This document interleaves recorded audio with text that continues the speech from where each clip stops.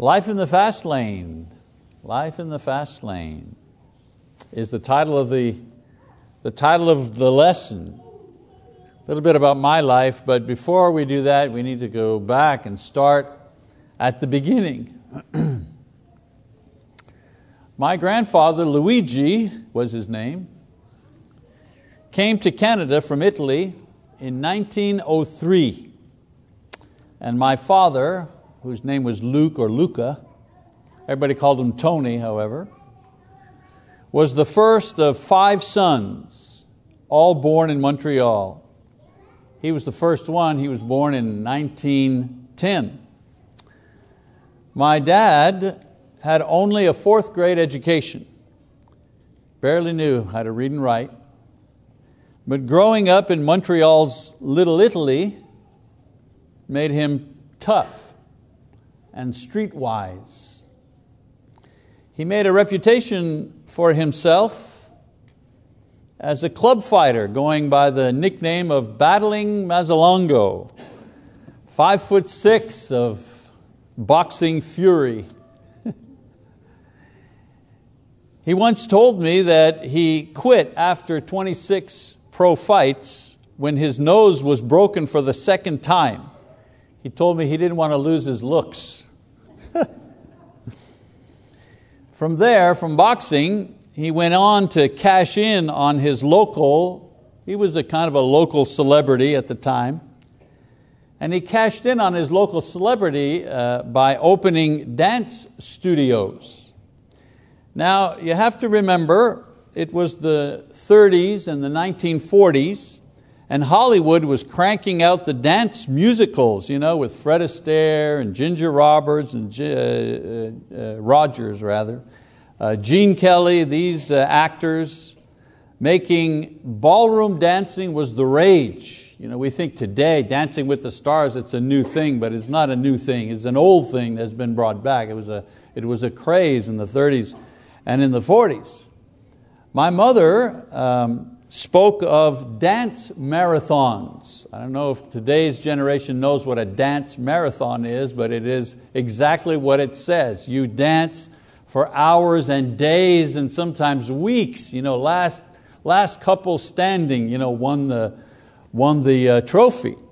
And my mother spoke of dance marathons, as I say, which were another fad of those days that my father competed in. And one particular marathon went on for so long that one of the contestants died from exhaustion.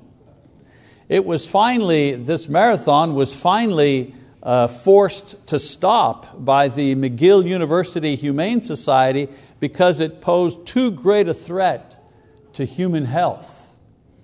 My mother told me that my dad spent a week in the hospital after that particular marathon because his feet were so badly injured because of the length of time that he had to stay on his feet. We're not talking hours, we're talking weeks and weeks.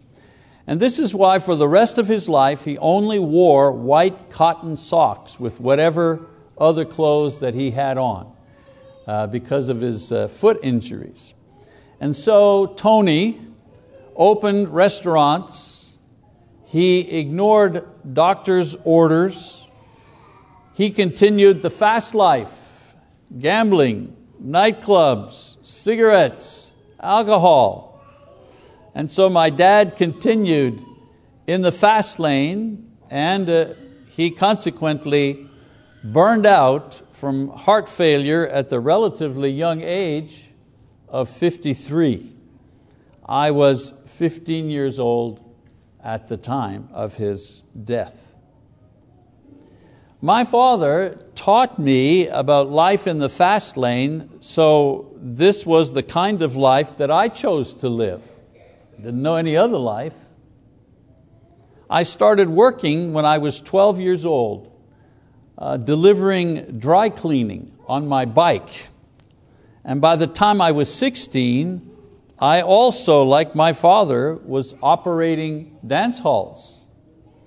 At 19 years of age, I had 2 jobs. I was a clothing salesman at a high-end men's store. It was called A. Gold & Sons. and I was a singer in a local band at night.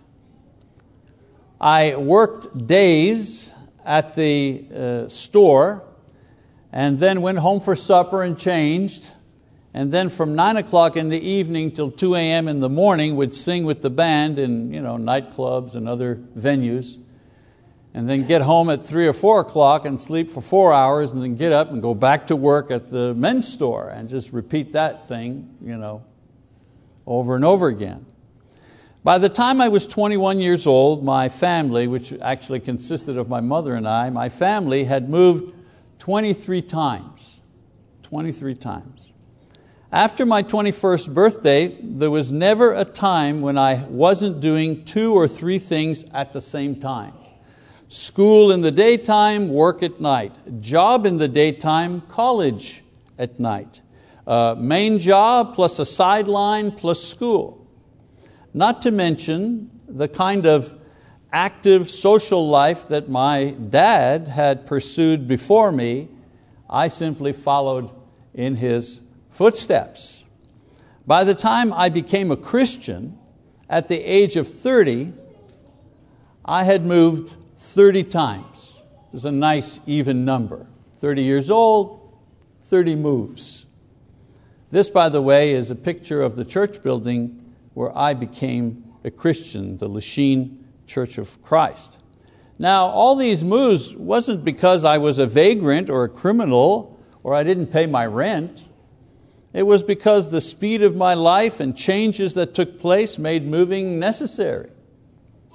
Since I became a Christian and married Lise, and we've had children together and gone into ministry together, we've slowed down. And we've only moved 18 more times in the 40 years that we've been married. Our present house here that you see in Spencer is the house and the place that we've lived in the longest since we've been married. And we've lived in this house 5 years, so it's a record for us. When you become a Christian, your status changes with God immediately from condemned sinner to saved saint.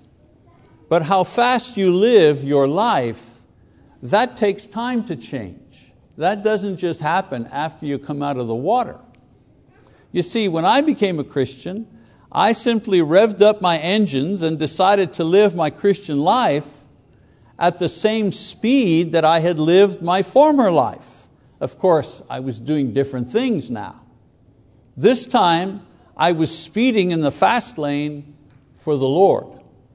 I thought that so long as I was speeding for God, there would be no limit to how fast that I could go.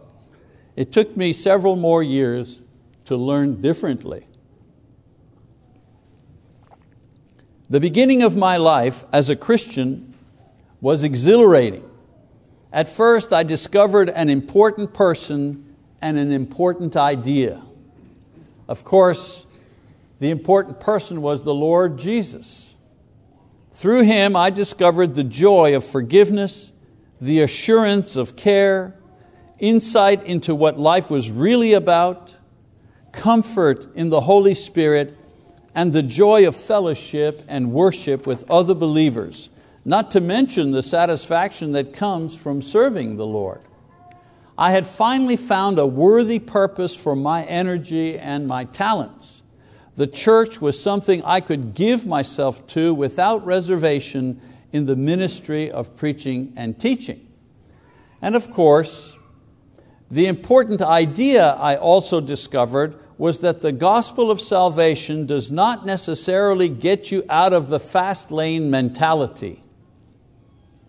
My life as a Christian is proof of this. Let me explain.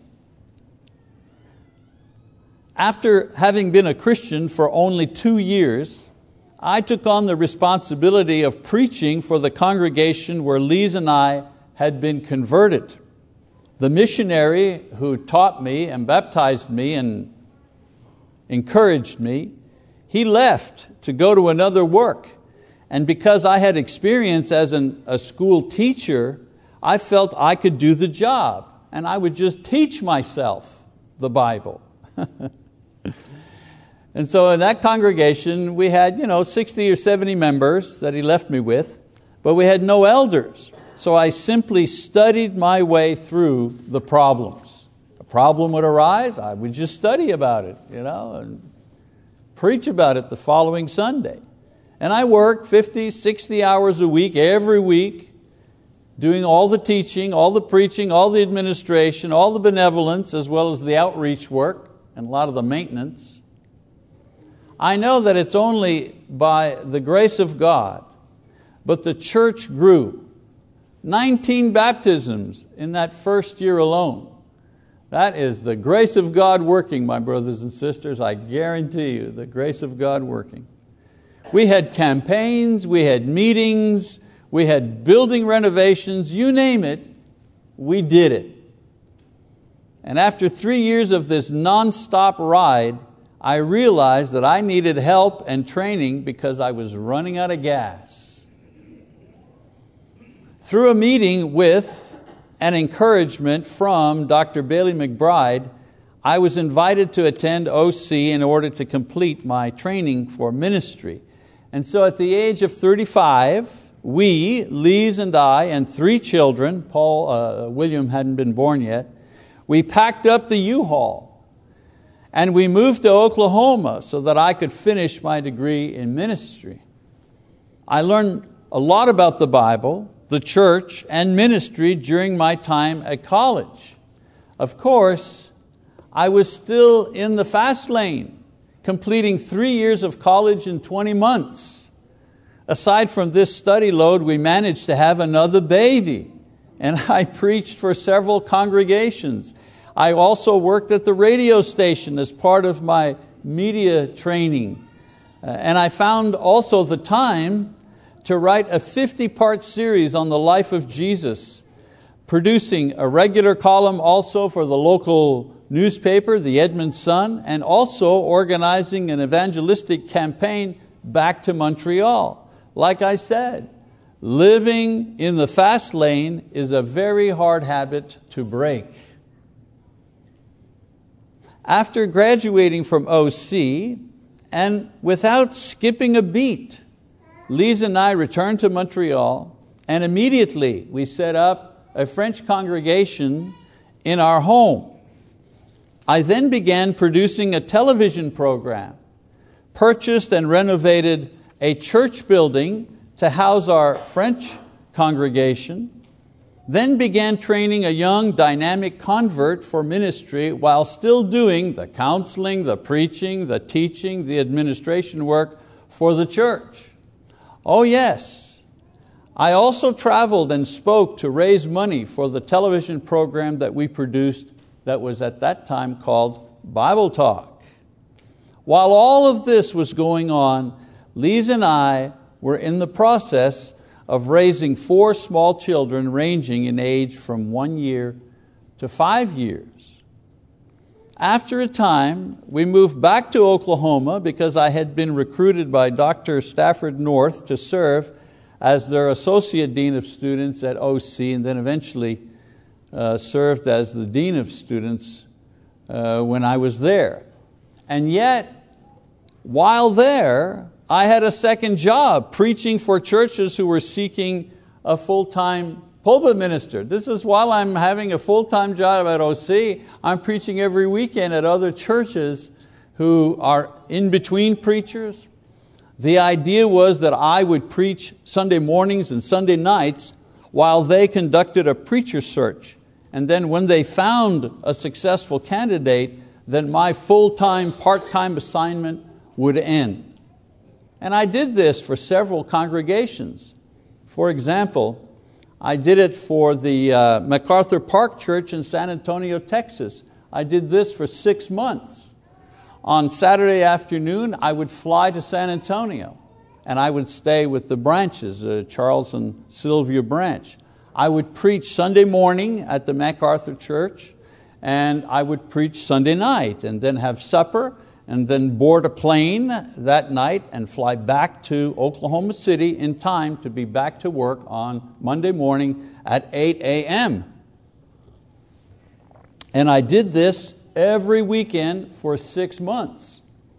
I then did the very same thing for another 6 months in Stillwater for the Duck Street Church while they were looking for a preacher. And as soon as I finished that 6 months, believe it or not, there was a church in Choctaw, Oklahoma that was looking for a preacher, and they just wanted somebody to come and preach every Sunday to kind of hold the pulpit still while they looked for a preacher. And after a while, they offered me the job, and I accepted that job, and that was in July of 1993. And so I preached here for 7 years, and shortly after, we completed our extensive expansion and remodel in 1999, which Dave Roberts designed and worked as the church's contractor, and I served as the fundraiser and administrator. That was 2 years of very hard work. After this was completed, Lisa and I pulled up stakes and we moved to San Diego, California to work with a church that needed our help there. After a busy and successful time there, we returned to the mission field in Montreal and supervised the sale of the old Verdun building that we had bought and renovated way back when, and the purchase and renovation of a new church building in the Villemard area. This also was a demanding 7 more years in the mission field, rebuilding and strengthening a congregation that had nearly become extinct.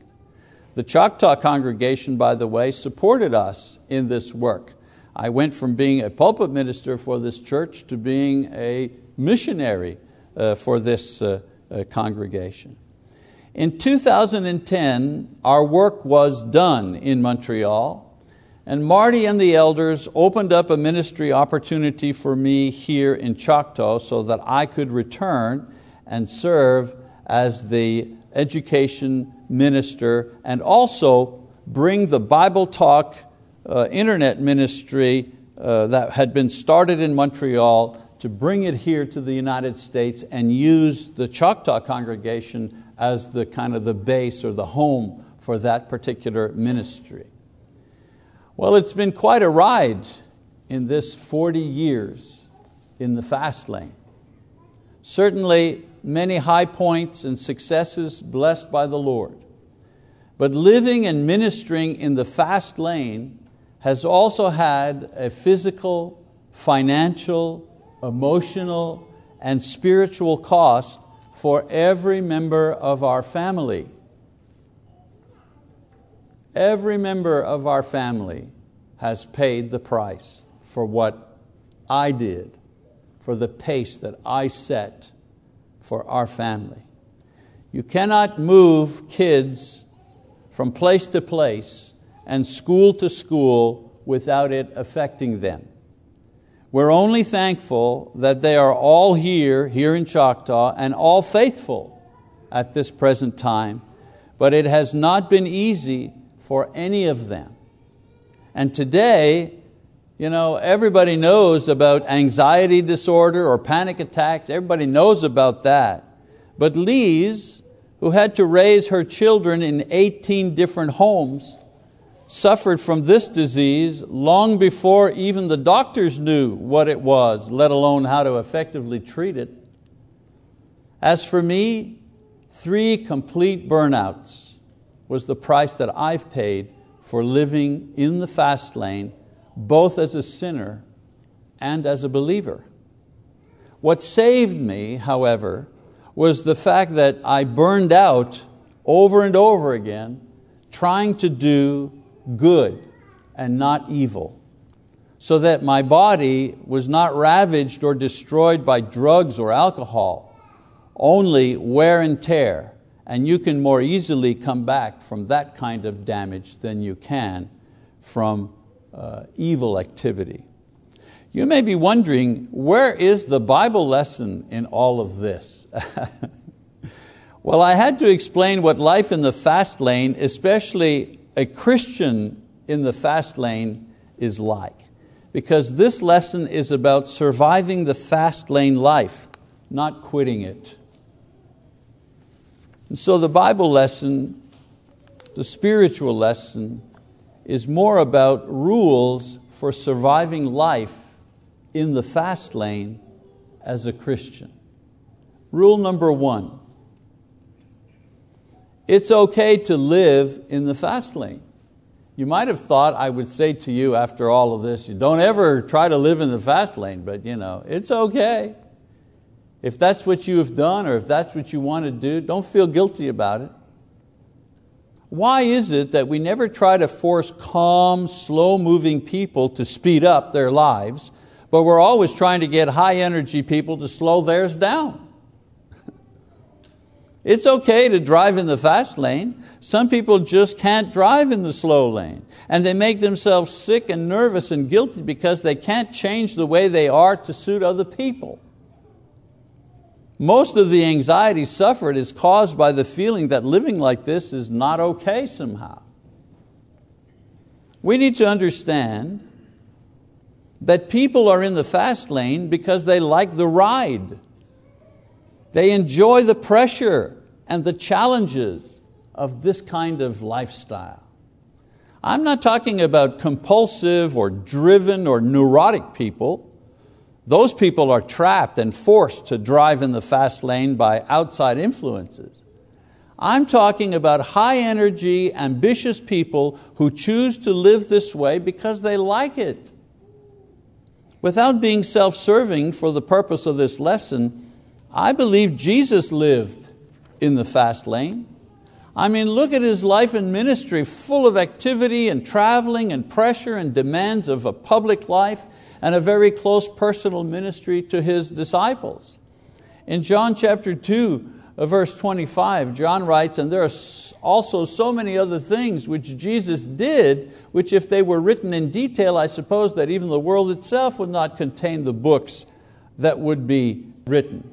I mean, this passage here, doesn't this sound like a man who just sat around and didn't do much?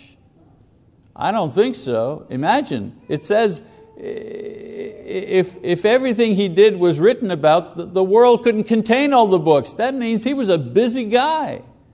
Lots of things were going on. The world needs people who drive and push and scale new heights. Ones who work harder, think deeper, go first into new areas. They're the ones that open up new horizons for the rest of us. If you like being in the fast lane, stop feeling guilty. You have a lot of company. A lot of people like living in the fast lane. It's okay. Rule number 2, learn to read the road signs. I mean, it's okay to be in the fast lane, but if you're going to survive, and many don't, you need to be able to read the vital signs of where you're at, because it's not a straight road. There are a lot of twists and turns. I have learned that there are a definite pattern to this life. And with practice, you can begin to read the signs that tell you which part of the cycle or the pattern that you're in, so you know when to slow down and when to speed up. Let me tell you about the road signs. The first road sign is the road sign marked Inspiration Point. Inspiration is the moment of the great idea, the vision that gives the burst of energy that is created by it. It's the catharsis experience that gets the juices flowing. The mind explodes in 1,000 different directions. I've discovered that it happens anytime and at any place. You can't force it because it's God's gift. Many times you wake up with a complete poem or a song, for example, or a project or a sermon. And the task is to be able to find a piece of paper and write it down as quickly as you can before it disappears. I remember once waking up in the middle of the night and I got an idea, not just for a sermon, but I got an idea for an entire series. I mean, I saw it all, it was complete.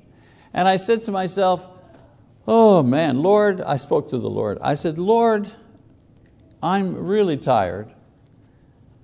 I'll tell you what, how about you let me remember this when I get up tomorrow morning, and then I'll write it down then when I'm fresh after breakfast.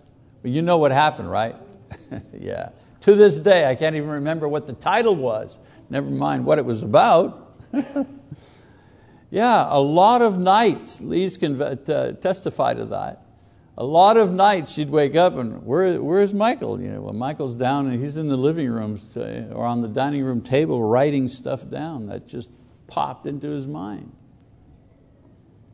I have more ideas, I have more sermon titles, I have more outlines that I'll ever be able to use in my lifetime. I can't live long enough to be able to use all the stuff that I have. Inspiration is the catalyst that produces a rush of activity and effort that tries to convert an idea into reality. But I've also learned that you cannot act upon and change your life every time you get a terrific idea. You usually have more inspiration than time, energy, or money. You have to choose. The key is to have confidence that it will continue to come. Learn to pick and choose, and I'll explain how to do that a little bit later. When at the point of inspiration, it's time to mobilize, it's time to get to work, it's time to get the job done, it's time to step on the gas. That's what's supposed to be happening at that moment. Road sign number 2, peak moment. Peak moment. Peaks are the shortest parts of the road, but the most spectacular. When the job is done, when the idea becomes reality, when you see how your completed piece fits into the entire puzzle of life or work. Peaks are dangerous. It's when we are most vulnerable to lust or to pride. For example, Peter not wanting to leave the peak as a witness of the transfiguration. He quickly became a pawn of the devil by trying to discourage Jesus from his mission to go to the cross, and was severely rebuked by the Lord. In other words, Peter was overwhelmed by the peak and he fell into pride. And what about the 70 disciples who were filled with pride at the fact that the demons were subject to them on their first preaching tour in Luke chapter 10, verses 1 to 23. What did Jesus do? Well, He needed to remind them that their true cause for joy should be their salvation, not the power that they exercised through Him. You see, the rush at the peak made them lose perspective as to what was truly important. Peaks are great. They satisfy our need to see the panorama of life and accomplishment, but they are the times when the greatest care needs to be given against false pride and greed and these other types of sin. And so one road sign is inspiration. Step on the gas, get going. Another road sign is you've reached the peak. Slow down, pay attention, take it in, enjoy it. One other road sign I want to talk about, and that is valleys ahead. Valleys ahead. Valleys are a regular part of the road. They naturally precede and follow the peaks. It's where we spend most of our time. They are the times for recharging or study or prayer or rest or waiting upon the Lord or doing the little things in life. Jesus often took His disciples to a secluded place for rest and personal ministry and recharging. Valleys, and I can't emphasize this enough, valleys are a must. Valleys are a must. But some drivers hate to go through them. They don't want a lull in the action. And for people who live in the fast lane, valleys are where they make their worst mistakes. They become angry and depressed and impatient. They try to create a peak experience while they're in the valley. Entertainers, singers and performers. Entertainers whose peak experience is on stage many times can't handle the valley in between the peaks. They're good on stage for those 2 hours, but they don't know what to do with themselves afterwards. And many of them turn to drugs and illicit sex to try to maintain the high that comes naturally with their performance and their profession. The biggest lesson I ever had to learn about the fast lane was to read the signs. I needed to accept that the job was complete at times, that I had reached the peak, that it was time to let go and travel the valley road for a while. You see, burnout happens when we don't know how to read the signs. We don't know where we are in the road. We want to peak, but we're in the valley.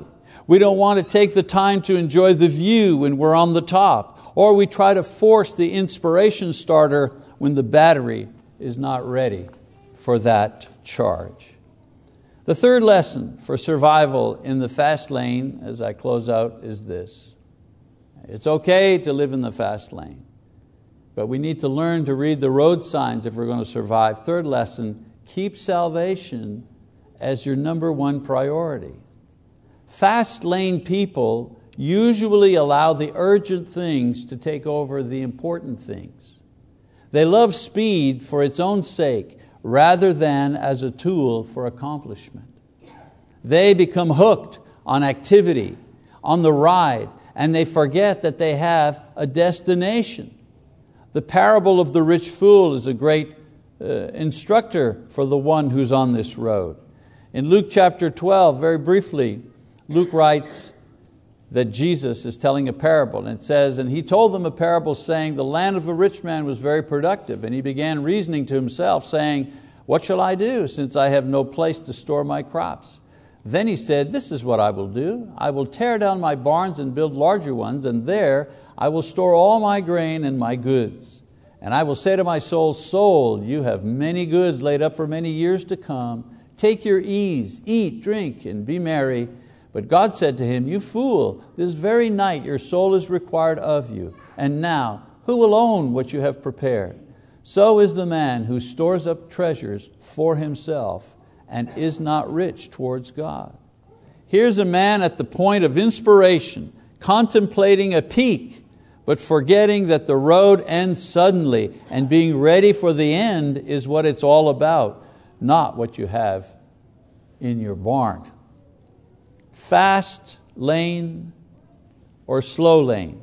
Eventually, you have to come to Christ and He will judge you.